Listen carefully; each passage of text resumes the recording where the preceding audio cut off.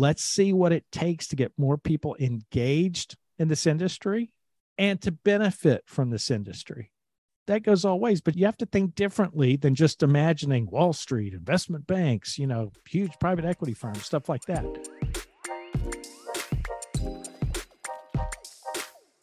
Welcome to the Vitalize podcast. I'm your host, Justin Gordon, the Director of Marketing at Vitalize Venture Capital.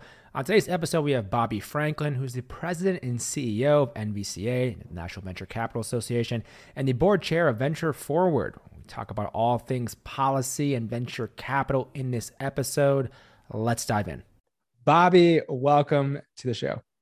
Justin, thank you for having me. It's great to be with you. Yes, for the very first time. And for those who are not familiar with NVCA, what do you guys focus on there? So NVCA is a trade association located in Washington. We'll celebrate our 50th anniversary next year. And I describe us as lobbyists for the entrepreneurial ecosystem. So what do I mean by that? Venture capitalists and their firms are our members of the trade association, but our public policy agenda is all about helping entrepreneurs and, help them on public policy issues at the federal level, whether it's at the Securities and Exchange Commission or on Capitol Hill or at some of the agencies, to make sure that we have the best environment we can for entrepreneurs to start and grow their company here in the United States. With all your focus on policy, and that's what you spend all your time on, take us through what you're seeing today in terms of any recent policy updates, policy changes, things that you've seen in the ecosystem regarding founders as well as VCs.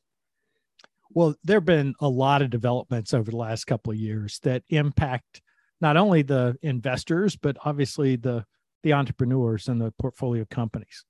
The first one came at the beginning of the Biden administration when the SSBCI, which stands for State Small Business Credit Initiative, was reinvigorated. This is something that originally happened in the Obama administration, but they put $10 billion in SSBCI. And so now states who had to submit plans to the Department of Treasury are getting approved in those plans. And many of those plans will be to support and help, or maybe invest alongside, or kind of matching funds for the entrepreneurial activity going on all across the country and all the states. So I think that's significant. And we have a whole resource page at nvca.org on SSBCI. But more recently, when you look at the bipartisan infrastructure package, when you look at the Inflation Reduction Act, which just passed, and then right before that, when you look at the CHIPS and Science Act, which passed, all of these have tremendous resources. I mean, this is a once in a generation investment by the federal government for a variety of reasons, whether it's climate or whether it's competition with China. There are a lot of reasons mixed in here over these different pieces of legislation, but there are significant opportunities for entrepreneurs and their investors to take advantage and to be able to take steps to solve the biggest problems facing our country and our world. With this as well, so hearing about that, okay, so the average person, we hear about these different policies, legislation, and sometimes it's hard to understand the actual impact on us and how we can take advantage of that, how it matters. Take us through how this matters in terms of some of the things you mentioned for founders, for investors, what it means, what it could mean, because oftentimes, as you mentioned, like before we've talked, it takes a lot of time for this to be implemented. What are some of these recent changes and updates and things coming? What do they actually mean for founders and investors? Well, it's frankly all over the board, and our team is busy right now, frankly, trying to map it out to of course demystify it for people like you're suggesting. That's Definitely. Absolutely the right question to ask. It's going to be hard to answer, and it's going to take a little bit of time. But there are going to be a lot of programs that are designed for specific purposes, right? So we'll look at the CHIPS and Science Act. The original name for that legislation was the Endless Frontier Act. And there were a bipartisan group of folks on both the House and Senate side that said, we need a generational investment in basic research. The U.S. government used to do a lot more basic research decades ago. Yeah. It's waned in terms of percentage of GDP. And so let's take another look at that, and let's make a generational push to put money in there. Now, that went in different forms. And at the end of the day, when it finally made it across the goal line, it had provisions around CHIPS And we know the challenges that we as a country and indeed the world face with the lack of chips, a shortage and supply chain issues and everything else. But it also has technology centers. It also has programs focused on AI. It has programs focused in different areas of the country. And so there are going to be a number of programs that entrepreneurs and their investors will be able to take advantage of to help de-risk, to help leverage government funding, to help work with NSF and a new directorate that the National Science Foundation is standing up. I mean, there's just a lot that got approved and now it needs to be implemented. And I think the opportunities are going to be amazing, and they're going to start rolling out over the next months and years. And we just want to make sure that the industry is ready for it. And we want to make sure that we do our job as the government is implementing these laws to make sure it goes to the right place. And in our mind, that's the entrepreneurs. How do they, whether it be entrepreneurs, whether it be investor side of things, keep tabs on this, make sure you're not missing out on opportunities? Like a lot of times there's initiatives and programs out there that people like, I'm so always surprised. I like to be on Twitter and someone just discovers something else. It's like, I had no idea that existed. Like, that's crazy to me. I get it because there's so many things, but what's the best way for people to keep tabs on that? Like follow along with what NVCA is doing to kind of spread the word about what there is in terms of opportunity. What's the best way for that? Well, if you're a manager, if you're a VC, then the best way is to be a member of NVCA, and you get a lot of members only programming, get a lot of members only communications. We send stuff out on a weekly basis. Some weeks it's a daily basis, but we're sending a lot of information out. We're hosting webinars. We're calling on the government leaders that are in charge of running these programs to come on and explain directly to folks and to help demystify areas that they may be interested in. So I would say we are a wonderful hub for that sort of thing. On our website, nvca.org has a bunch of resources, and we're going to continue to put things up there. One thing too, with this policy, I mentioned the lobbying side of it as well. And one thing I'm curious about right away is, how do you decide which things to tackle? Because there's a number of issues always. And also from talking to like Gail at Vitalize, there's things we want in terms of like accreditation laws to change. It's like, how do we even start to make those changes? And also, how do you focus on your efforts on which things matter the most? I'm curious about just like unveiling more of the process behind that. Sure. Yeah, it's a great question. We get it a lot. At the end of the day, we rely on our board of directors and our members to help us understand what's most important to them. I do, though, have to have this conversation. It seems like every year we get new board members where they say, okay, I feel like I'm one of their portfolio companies, and they're saying, okay, you need to focus on 3 things and do 3 things really well before you go to numbers 4 through 6. And I always have to remind them that that's great, but we don't get to dictate the agenda here in Washington, D.C. We have to react to it most of the time. There are times when we certainly play offense and can push an agenda along, but certain stars have to be in alignment for that.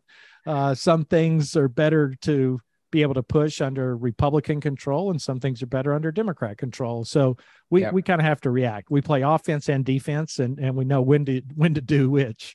But that's kind of how, just in conjunction with our members and our board, identifying the things that are important to the ecosystem, and then looking for opportunities or watching out for some challenges here in DC. With that too, so you mentioned some of the things that already kind of have been done recently, and the kind of initiatives that have been created with SSBCI, for instance. But with that ranking you mentioned, like there's always so many priorities. Like, what are some of those, just to give us a little bit better idea of like what you're focused on, what you're trying to move through the next, whether it be months, years, et cetera? I know these things take time, but what are some of those things, just so people have an understanding of that as well? Well, again, a lot of times you just have to, we have a long list of policy issues that we care about, but we know some of them are not going to be able to be moved right now. Sure. For example, in the Securities and Exchange Commission, we're on defense right now. They have a number of rulemakings that they have put forward to greatly impact and regulate, in my opinion, in a very negative way, private funds. And it's as if they're trying to treat private funds the same way they would treat public funds. And my answer is there's a difference. There's a public market and a private market, and there's pros and cons to both. But let's not force people to sort of make decisions that may not be in the best interest of the fund or the firm, and therefore, I would argue, may not be in the best interest of the entrepreneurial ecosystem or the country in competition with other countries. So we're in a lot of dialogue around defending the industry against some of the changes that the Securities and Exchange Commission is proposing. I say that as an example, A, because it's a hot topic, but also because, B, to answer your question, we do and have had for the last number of years an item that we would like to get the SEC to do, which is to update and modernize the definition of a venture capital fund. Now, I say it like that because there's no way we're going to get this SEC to do what we're asking. We're going to have to get Congress to force it because we're playing defense on other issues. But this is a great example for venture funds. So in the last several years, obviously, there have been more secondaries taken and not just direct investments. Well, that doesn't count in the definition to be an exempt registered advisor as opposed to a registered investment advisor. And so if you take secondaries, that fills up your non-qualifying bucket, and you can only have 20% of your fund in that non-qualifying bucket, or you have to become a registered investment advisor. The other areas are you can't be a fund of funds. You can't help support the creation of a more diverse venture industry and help others because those investments would be non-qualifying. And you can't take positions in cryptocurrencies and other things. And we make the argument that that's exactly who you should want to experiment with blockchain technologies and cryptocurrencies and things like that. So we would like the SEC to update the definition of who can be an exempt reporting advisor and not have to go through the massive expense to become a registered investment advisor. And I will say this as a lobbyist, for no good public policy reason. Some small venture firm becoming a registered investment advisor does not impact the public markets, does not impact Aunt Minnie, who we're worried about as an investor. This is all accredited investors, sophisticated folks, and also they don't have the size to materially impact some big catastrophe that the SEC is trying to protect us against. With that, and to that point, and hearing that passion you have around that, dive a little bit deeper into that. What would that unlock in terms of some of those things you're trying to get done? Because obviously there's so many different issues we're talking about here, and you have to prioritize. But that in particular, what's definition of a venture fund in terms of even like other rules around number of investors into a venture fund? We've seen some of that, how that could change things. Like what are some of the possibilities that this could unlock, or what would you want to see done? I know it's kind of almost playing in the clouds here because a lot of these things could take forever, but I'm just kind of knowing, like, from your perspective, what do you want to see? I want to see more people that are able to focus on making investments and supporting entrepreneurs and not spending millions of dollars a year in some sort of compliance for no good public policy reason. That's what I'm trying to do. And when the definition of a venture fund was first created years and years ago, it made sense, but the world changes. Crypto, blockchain, supporting other new emerging managers, and certainly taking secondaries because the public markets right now are not that inviting. They have been the last couple of years. We've set records with some public offerings, but in the years leading up to that, they weren't. So how can we make it easier for investors to do what they should be focused on? And that is raising a fund, working for their limited partners by investing in entrepreneurs who are changing the world. We have a long way to go. Such a long way to go. I have so many questions I could ask you around how you even stay sane amongst all this when you're trying to push things through that take so much time. But one thing I want to make sure we cover is diversity in the industry. How do we increase that? I know there's an initiative with Venture Forward. Tell us more about that program and how that's kind of working to diversify the industry a bit more. Well, thanks for asking. So when I started 9 years ago, it became clear to me that I was joining an industry for the first time. And as I sort of learned about that industry, I realized how homogeneous it is. And a lot of people had been talking about it, and people on my board were asking, what are you going to do about it? and so, the first thing is you got to make it a priority, right? And so we really started focusing on what can we do to help change within the industry. There are change agents outside the industry. There are change agents inside the industry. What can we do to play our part in making sure the industry becomes the best version of itself? And so that manifests itself in creating what the IRS terms as a 501c3 supporting organization of NVCA, which is a 501c6. So we're both nonprofits, but big difference between a C6 and a C3. And so we created a C3. We raised money to get it off the ground. We publicly launched in 2020, so it's not that old. And in that now we house a lot of programs that are designed specifically to change the makeup of the venture industry. We want to change its demographics, and we want to change the geographics. I'm not sure that's a word, but I like it because it rhymes with demographics. We want to make sure that people of color, underrepresented groups, women, and people in places like my home state of Arkansas can become a venture capitalist, because we know there are entrepreneurs scattered all across the country. And we know that there are women entrepreneurs and there are people of color entrepreneurs, but it's more likely that if the check writer looks like and lives near them, then those people are going to be supported to take a chance. So that's what we would like to see. We've got a number of programs at Venture Forward. VC University is an online cohort we created with our friends at the Berkeley Startup Law Center. And we've just launched our 11th cohort. And just to give you an idea, in cohort 11, which now means that we've had over 2,000 people take this VC University online curriculum.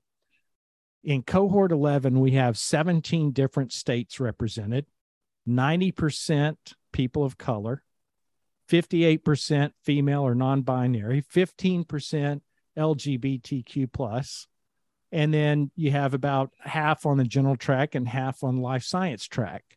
So I love hearing those statistics. Yeah. And I love the fact that we're trying to democratize access to information and education about being a venture investor.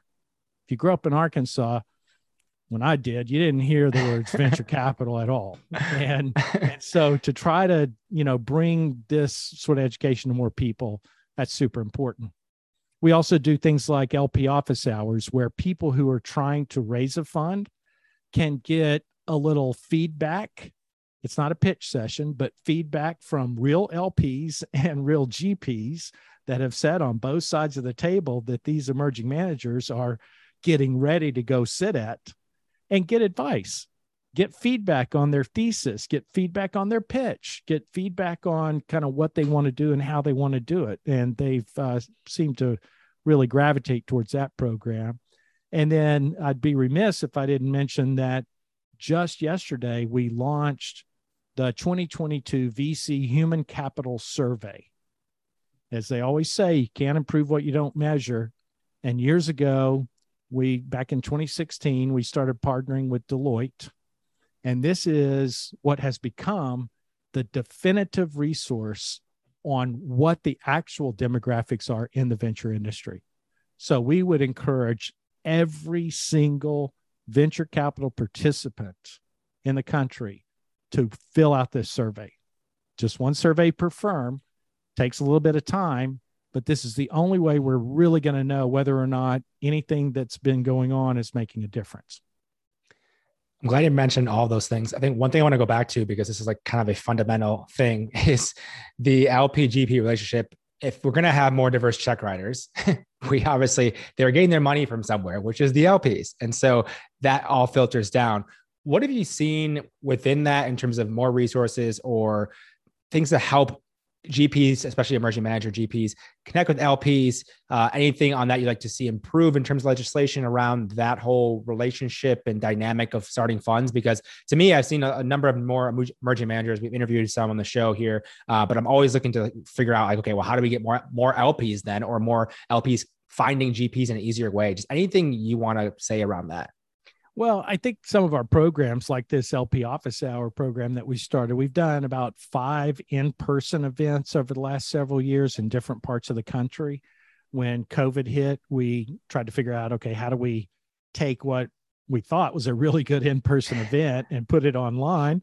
And we learned a lot, and we've done some online sessions here. And that's been harder on a technical sense, but but it still makes it easier for some people to participate that might not get on a plane and go to wherever we were going to do this. So, there are pros and cons to both. I think this is an area that has really brought some awareness by LPs over the types of people who are hungry to get in the industry.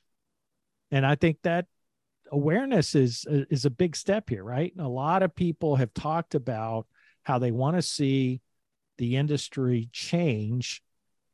And now those participants in the industry actually have the opportunity to make that change. And that's what, I'm hoping. I don't expect us to have great numbers, because I think this is going to take a lot longer than any of us want, but I'm hoping this next iteration of the VC Human Capital Survey will show that, look, we're making a little progress here. We need to make more over here, because the last 3 that we've done, we've seen some incremental progress, just more in some areas than others. Yeah, it takes a lot, obviously a massive effort. I know we've talked to a number of diverse emerging managers. You're seeing kind of a little bit more of that, but ultimately it's like the time they need also for them to be able to have those returns and show progress, so then they can get their bigger funds, and all of that also takes time. So it's like, even if you see someone now who raised the funds, like, okay, fund 1, then fund 2, like this all takes time to get to that next step, which I think it will. It just slower than anyone would want to. But it makes sense in one respect, and that is because our industry is a slow industry. For sure. You're working with an entrepreneur, it's going to take 7 or 8 years to know whether or not that is going to be a success or not. You raise a fund, it's typically a 10-year fund with automatic extensions to 15. Yeah. Partnerships and funds are these very long-term nature beings, so vastly different than other parts of the capital system, right? And it's one of the things I'll just say, that going back to when we talk about public policy with lawmakers here in Washington, our biggest challenge is that when we're talking about an issue, whether it be tax or regulation or something, the SEC, expert agency, they always have in their mind a fact pattern around some massively large private equity or hedge fund or something like that. And they don't, when you say venture capital, they don't switch to this whole body of knowledge around the differences in a venture capital firm and one of those. And so they will, like, we've had people on the Hill in positions on committees say, well, I don't understand why an entrepreneur would take venture capital. Why wouldn't they just go get a bank loan? And you're like, oh my gosh, and you are in charge of policies that impact these entrepreneurs, and you have no idea how dumb the question you're asking. Yeah. Right.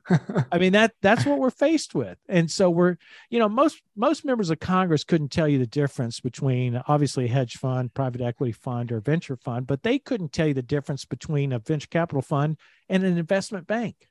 They would just think it's, oh, that's Wall Street, that's money, that's capital. And that's what we're up against every single day here. And they're making decisions that impact so much. It seems like, Bobby, based on that, we need to get more VCs on not even the check writer side, on the policy side, to understand this and move things through. How do we do that? Like, that seems like you're really hitting at that question. Like, how do we get, not to say they're incompetent, but in this capacity, they might be incompetent. Like, how do you get more competent people on the policy side then? That almost seems like the bigger question that you're kind of, maybe I'm going around without on purpose doing that. Well, it's a great question, and I wish that there were more people. I mean, Mark Warner, senator from Virginia, is a former venture capitalist, and there are little pockets here and there of people that actually understand it, and our job is to go help educate more people to understand it. And you sort of think like, well, okay, once you educate them, aren't you done? The answer is no, because they leave, they get beat, somebody else comes in, they forget, you have one meeting with them and you think they get it. And then the next 100 meetings that come into their office have nothing to do with venture capital. And so it's very hard for them to remember that meeting they had, 100 meetings ago. That's very, very true. It's almost like, yeah, also at the SEC, like to that point, like getting more people at the SEC specifically to understand this issue. But obviously things move slow, slower than we would like to. But with that, like just take a step back here. You've been here 9 years with NVCA. You've done a lot with them. What kind of progress have you seen in that time period? I don't want to be all doom and gloom. What have we seen in terms of things that have moved forward, things that are already available to people that may not even know about? Because you've been here for a while. So I'm curious on what you've already seen, because there are things that have happened. We made some progress, right? In the last 9 years, like what's going on? Well, I started this by talking about the legislation that's just passed in the last 2 years. And I think that if 10 years from now, we're going to look back on the last 20. And I think we're going to look at what has passed recently as some of the most seminal pieces of legislation that could have the most impact positively on our country, on entrepreneurship, on competition with other countries that we will have ever seen. So I am very optimistic about what the future looks like. These pieces of legislation were significant. Again, as long as they don't screw it up. And our job will be to kind of be the cop on the beat and try to make sure they do it in the right way. But I think that's going to be significant. And that just happened in the last 2 years. But going back, there have been a lot of issues and wins that we have had in my 9 years here. There have been a lot of efforts to go after the industry in different ways. A lot of people talk about the taxation and carried interest and things like that. And we've had a number of times when they've looked at that. Once again, they look at it through the eyes and the fact pattern of some highly successful, very large private equity fund manager. They do not look at it through the lens of last year, median size venture fund was $45 million. Yeah. So they don't look at 45 million in smaller size funds whose only economic incentive is the carry. Yep. Not some big venture capital firm that's been successful and raises big funds, some tiny one, some emerging manager that's begging a limited partner to be that anchor investor in their new fund. Yeah. And they are doing everything they can to be a successful venture capitalist, knowing that they may not get to take a salary for years. And they've got to pay these other expenses. They've got to build a firm. They've got to do all this stuff with this small fund. Carry is that only economic incentive. And now some people think, oh, we should just, double the taxation on it because of this one fact pattern that I saw that, some guy in New York is going to get all this money and get this big there are other ways to tax the rich.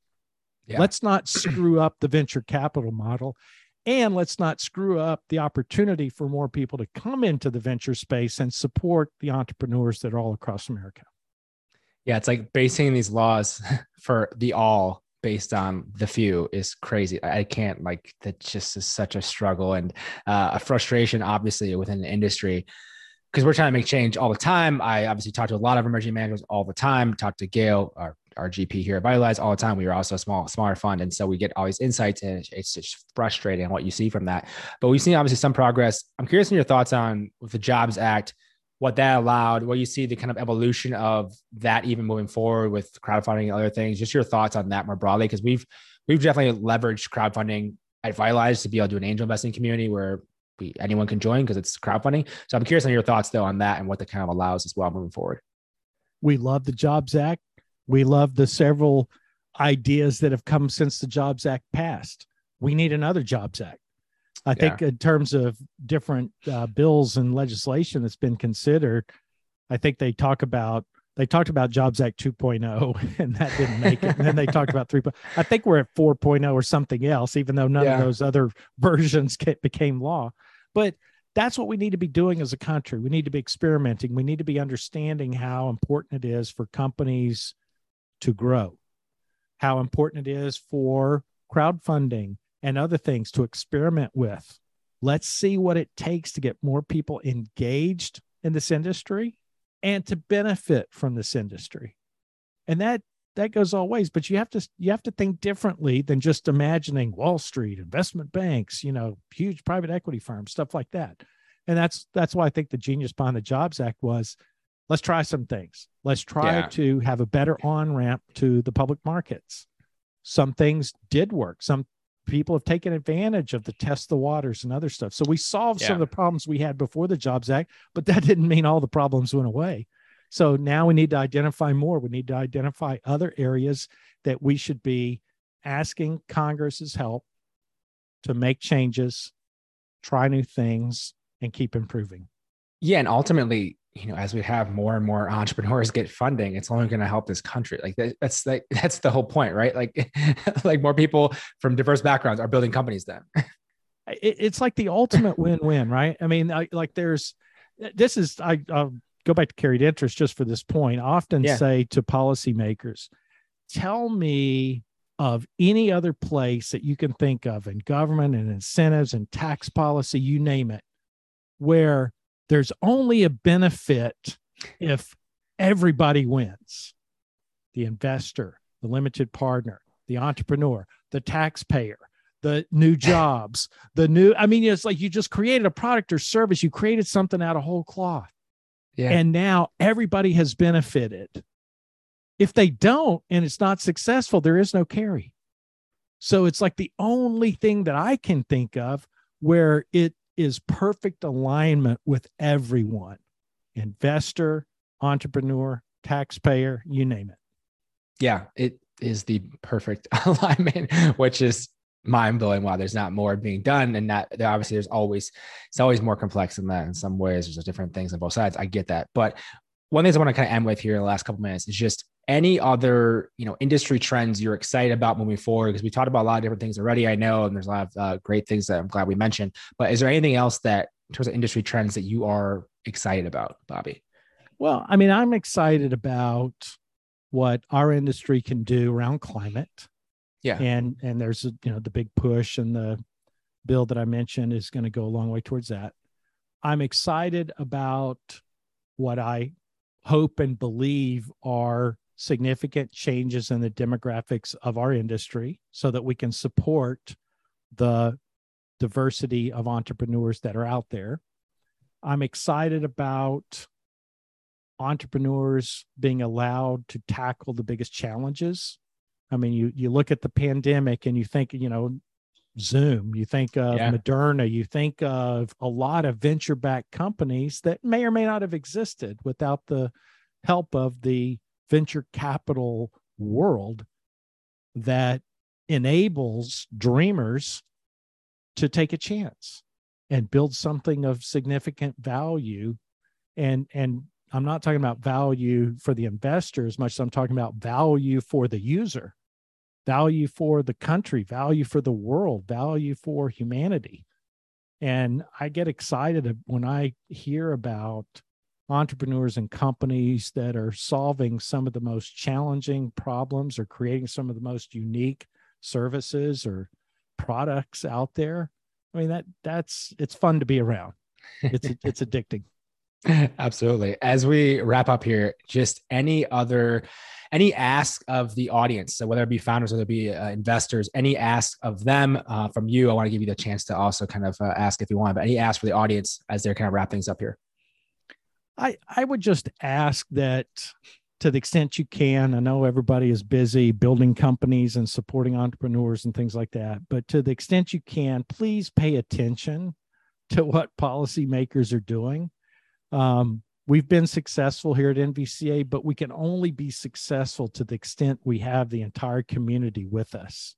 We are a tiny industry, if you think of it in that regard, compared to every other industry that's competing for policymakers' time and attention. And so we need people to understand the consequences of what Washington does or sometimes doesn't do, and to engage with us. I think we need the help of everybody to be able to educate those policymakers over just how unique this crown jewel is of a system that was invented, created, and has grown here in the United States that allows capital to be formed to support the craziest of ideas that go on to deliver amazing value to the end user and to all the participants. I mean, one thing just about jobs we talk about often, you can look at studies, Kauffman Foundation and others, all net new job creation comes from young high growth companies. I mean, just recently you read a headline a day about some large company that has let go a bunch of folks. Over time, the largest companies expand and contract, but they stay about neutral as a group. Same thing with mom and pops. Small businesses that always intend to be a small business start, and small businesses fail. But all the net new job creation comes from young high growth companies. And that's where the dynamism is in our economy. And it's mostly supported by venture capital. Bobby, this has been a lot of fun. Thank you for your time today. We appreciate it. Justin, thanks for having me. Hey, thanks for listening. If you want to learn more about us, head on over to vitalize.vc. You can also follow us on Twitter at vitalizevc, or you can follow me on Twitter at JustinGordon212. Have a great day, and I'll talk to you in the next episode.